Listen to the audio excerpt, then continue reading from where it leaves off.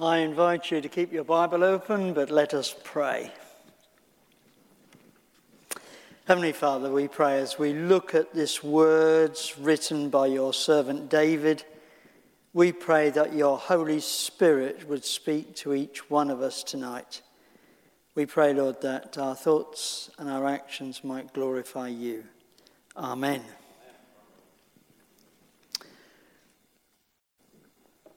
Well, looking out from here this evening, I think that the vast majority of people here were here last week, so I apologise. But needs must. And last week I started by asking you a question. What was your sense of reality? I used that dreaded word Brexit, if you remember. And we saw last week in Psalm 14 that for the psalmist, the reality was that the earth was filled with wickedness and it was a dangerous place for the godly to live. And the psalmist ended up that psalm with a promise from God that he would send a saviour who would save his people from the wicked people. Well, this week, as we turn to Psalm 15, which again is one of these short psalms, we're looking at a reality question again. But this time, it is formulated in a question. There's the psalm for you, just 5 verses, pretty short. But that's the question that we are looking at, or the psalmist is looking at. Lord, who may dwell in your sanctuary? Who may live on your holy hill? And this question is answered in verses 2 to 5 of the psalm, and then again the psalmist ends the psalm in verse 5b with a promise. And so it begs the question, doesn't it? Is mankind created to have a relationship with God? And a question that I've got for myself and for each one of us is, do we seek the presence of God? As we worship God during the week, as we come to worship God each Sunday, do we expect to be able to be in God's presence and to have a relationship with him? Well, the Old Testament gives us quite a lot of background on this. It gives us examples of people who met with God. Right at the beginning, Adam and Eve, we read in Genesis 3 that they walked with God, which must mean they had some sort of relationship with him. And then we read that God met with his servants, Abraham, Genesis 17. He met with Moses in Exodus 13. We had the example of the burning bush, if you remember, and the example of when the chosen people left Egypt. They went out across the desert and God led them in a pillar of fire and a cloud. And then God met Moses on the top of a mountain. And the people of Israel had this great desire for God to meet with him. And this led to the Ark of the Covenant and the tent, which was finally established in the temple in Jerusalem. And so this is all about the temple, about the tent, and what some commentators categorize this psalm as an entrance liturgy. In other words, how to get into the presence of God. And so, the designation, is this that type of psalm? Well, while we have no actual description of a ritual of entering the temple gates, it's reasonable to infer from Psalm 15 and also Psalm 24 that such a ritual existed. We do know that the temple was equipped with gatekeepers whose responsibility it was to guard the purity of the place. 2 Chronicles 23. So given the opening question of Psalm 15 then, and the similar question in Psalm 24, it's reasonable for us to conclude that these two psalms function as a responsive entrance liturgy. O Lord, Who shall sojourn in your tent? Who shall dwell on your holy hill? So the question that David is actually asking then is this: who will enjoy God's fellowship? Who will commune with God? Who will dwell with him on his holy hill? Verse 1. Now, it's important that we note at this point that David is making a distinction here, because he's saying that this communion with God is not open for everyone, because God cannot and will not abide the presence of moral corruption. We see this in an earlier psalm, in Psalm 5, verse 4. Look what it says: "For you are not a God who is pleased with the wickedness with you, evil people are not welcome." But it goes on to say, "But I, by your great love, can come into your house in reverence. I bow down towards your holy temple." So therefore, I think this psalm is really relevant to us today if we wish to experience God. And it's important that we note two things about this psalm. This psalm is not telling us how we can come into a relationship with God through Jesus Christ, i.e., it's not telling us the gospel. But what it is telling us is the character of the person who is in fellowship with God. Now, we might well expect that the answer of this is who's in fellowship with God to be explained in terms of religious observance, what happens in religious services taken by a priest, or by reference to selected people like the Jews or those who are intellectually elite or mystically elite. But no, the answer that the psalmist gives in verses 2 to 5 is of the character of the people who can dwell in God's presence, that they are righteous people. Now, it's important that we note here that the psalmist has already given us the character of this person in Psalm 1.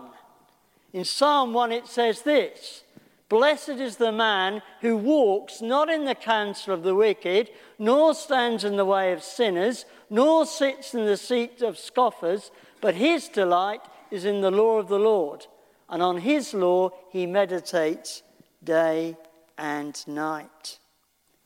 Of course, this is a description of Jesus, because Jesus is the only perfect man without sin. So what then is this person going to be like in character? Well, we're given three generalized characteristics of this person in 3 lines of verse 2. They are people who walk in a blameless way of life. They complete righteous actions, and they speak the truth.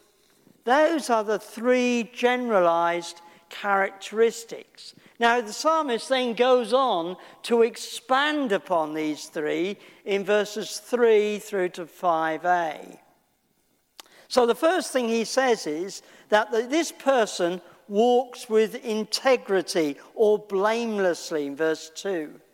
It's a summary, isn't it, of all that follows, because integrity here does not mean sinless, but it does describe a person who by God's grace sins less. It refers to the one who's whole, complete and sound. Secondly, it refers to those that do what is right. Now, the emphasis here is on the doing what is righteous rather than the merely talking about what is righteous. Doing what is right and lawful and good and honest is eminently pleasing to God, whether that be in private or in public, in the church or in the office. We see this, of course, in the teaching of the Apostle James in his brief book. James 1 verse 27 says this: "Religion that God our Father accepts as pure and faultless is this: it's to look after the orphans and the widows in their distress, to keep oneself from being polluted by the world." So what does this actually mean in this psalm? Well, in Proverbs, we read something about this situation. Because in Proverbs 11, we read of a balance, a false balance being an abomination to the Lord. A just weight is his delight. So if you think of that old-fashioned scales there, unequal weights and unequal measures are both alike an abomination to the Lord. So what is that so horrible that God would regard as abominable? Well, the writer here is referring to an ancient practice amongst unscrupulous merchants. For instance, if we wanted to go and buy 5 pounds of sugar, the merchant would place on one side of the balance a stone that supposedly weighed 5 pounds. He would then pour sugar onto the other side until the scales weighed evenly. In point of fact, the stone might only weigh 4 pounds, and so therefore the customer is cheated, having paid for a pound of sugar he doesn't receive. And in this Proverbs, what the writer says, this is an abomination to the Lord. Now, we can't easily pass this off as shrewd bargaining or rationalizing it by insisting that everyone else does it. It's quite simply wrong to the Lord. And so we see that God is concerned with the little things no less than the big things. And it's rather stunning, isn't it, to think that God views everything we do or think in life as either wrong or right, or a delight. And so we must ask ourselves the question, do we regard minor misrepresentations in business or shopping or speaking as only part of the game that everyone plays? Or do we regard them as wrong before God? Because thirdly, the psalmist says this about the person who's righteous. He speaks truth in his heart. That is to say, there's a correspondence between what he thinks on the inside and what he says on the outside. The person doesn't resort to hypocrisy or feigned praise or flattery. Of course, this doesn't mean to say that we speak everything in our hearts, as it says in Ephesians 4. But it does mean that when we speak the truth. And so we see here the power of speech. We know that we can encourage and we can build up people by what we say. Likewise, we know the power of the destructive, critical speech. The difference of telling the truth or telling lies that can have on others and the society in which we live. And so fourthly, we see in this short psalm in verse 3, there will be no slander is spoken by the righteous person. No wrong done by slander. No bringing of shame to others by false witness.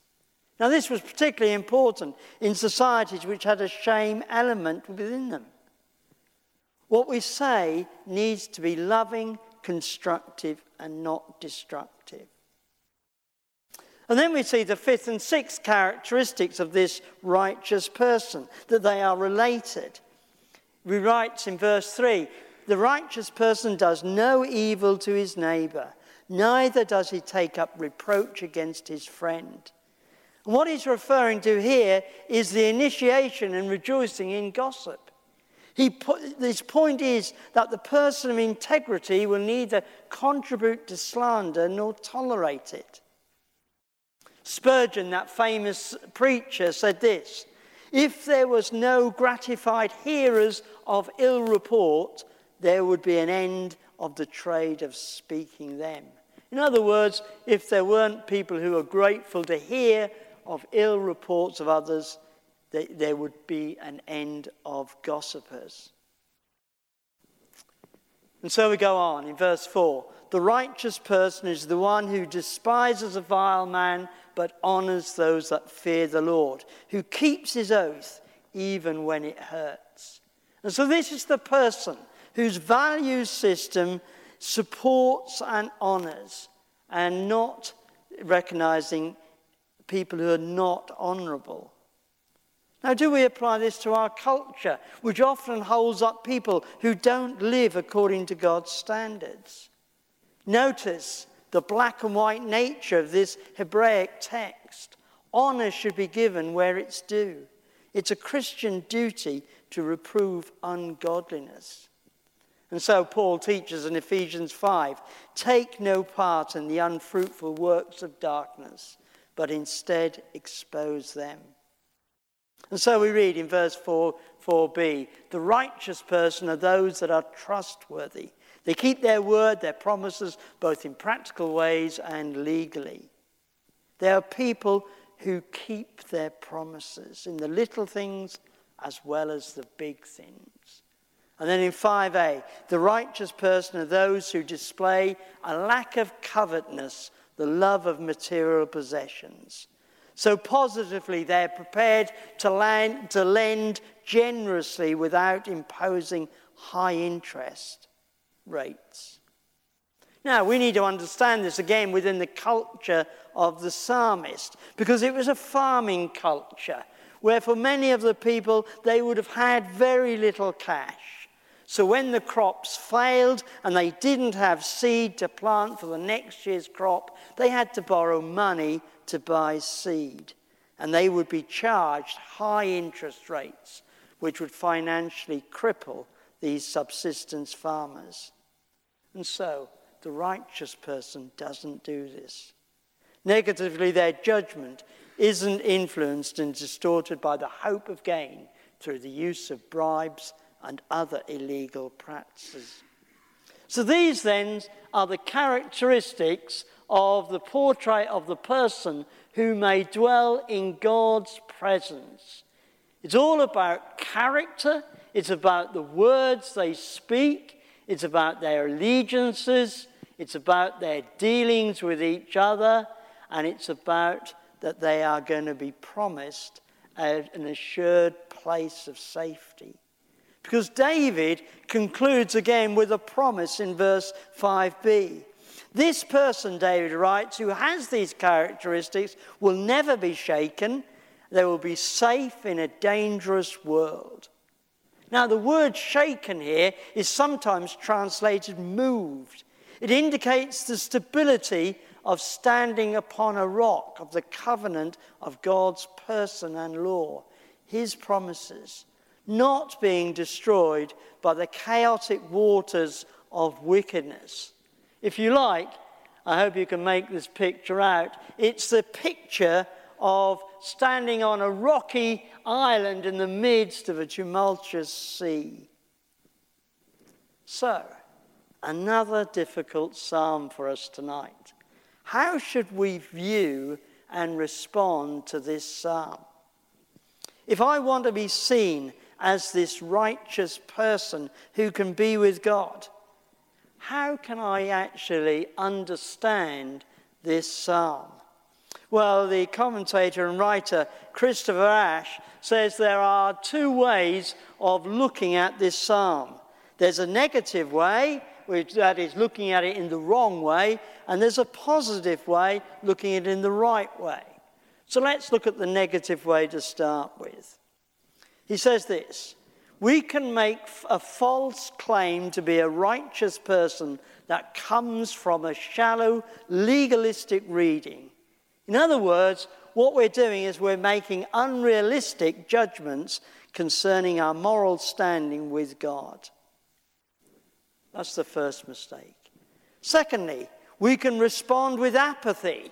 We cannot grasp the importance of the question in verse 1, Lord, who may dwell in your presence?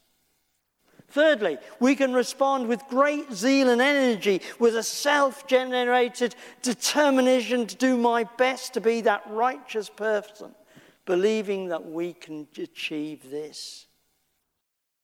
But we know in our deep hearts that we can't do that because we're human beings. So then what should our correct response be to this psalm? Well, surely we're going to be filled, aren't we, with some despair as we realize that human nature excludes us from the only safe place on earth, to be in the presence of God. We see this throughout the Old Testament, even with some of the great men and women of God. They all fail, as David did, to be righteous. But we can also be overwhelmed with gratitude that Jesus Christ, the righteous man of Psalm 1 and now Psalm 15, is the King, the Lord of all, of Psalm 2. The fact that Jesus came to earth to provide a way for all of mankind to be able to come into God's presence. Not through our own righteousness, not because we can be good people, but through his death on the cross, where he took the punishment for our unrighteousness. We read of this in the Gospels and the New Testament, that Jesus died for us and he rose again. He ascended to be with the Father in heaven. He went to a house with many rooms, prepared for us who believe and follow him. And so where David asks the question in verse 1, only Jesus finally answers it in his life and his death and his resurrection. But we can also pray, can't we, that we will experience the Holy Spirit welling up within us, bringing a longing and a desire that our hearts and lives will increasingly in practice to become more like Jesus in the grace of Jesus. In other words, that as we go on in our relationship with him, we will become more like him. And therefore we can aim towards that righteousness that David is writing about. We can't do it in our own strength, but by God's Holy Spirit, through the death and the resurrection of Jesus, we can move in that direction. And that's the joy of this difficult psalm right at the end. He spends most of his time describing the nature of our fallenness, but he ends up with the promise that we have in Jesus, which we come to celebrate tonight. Amen.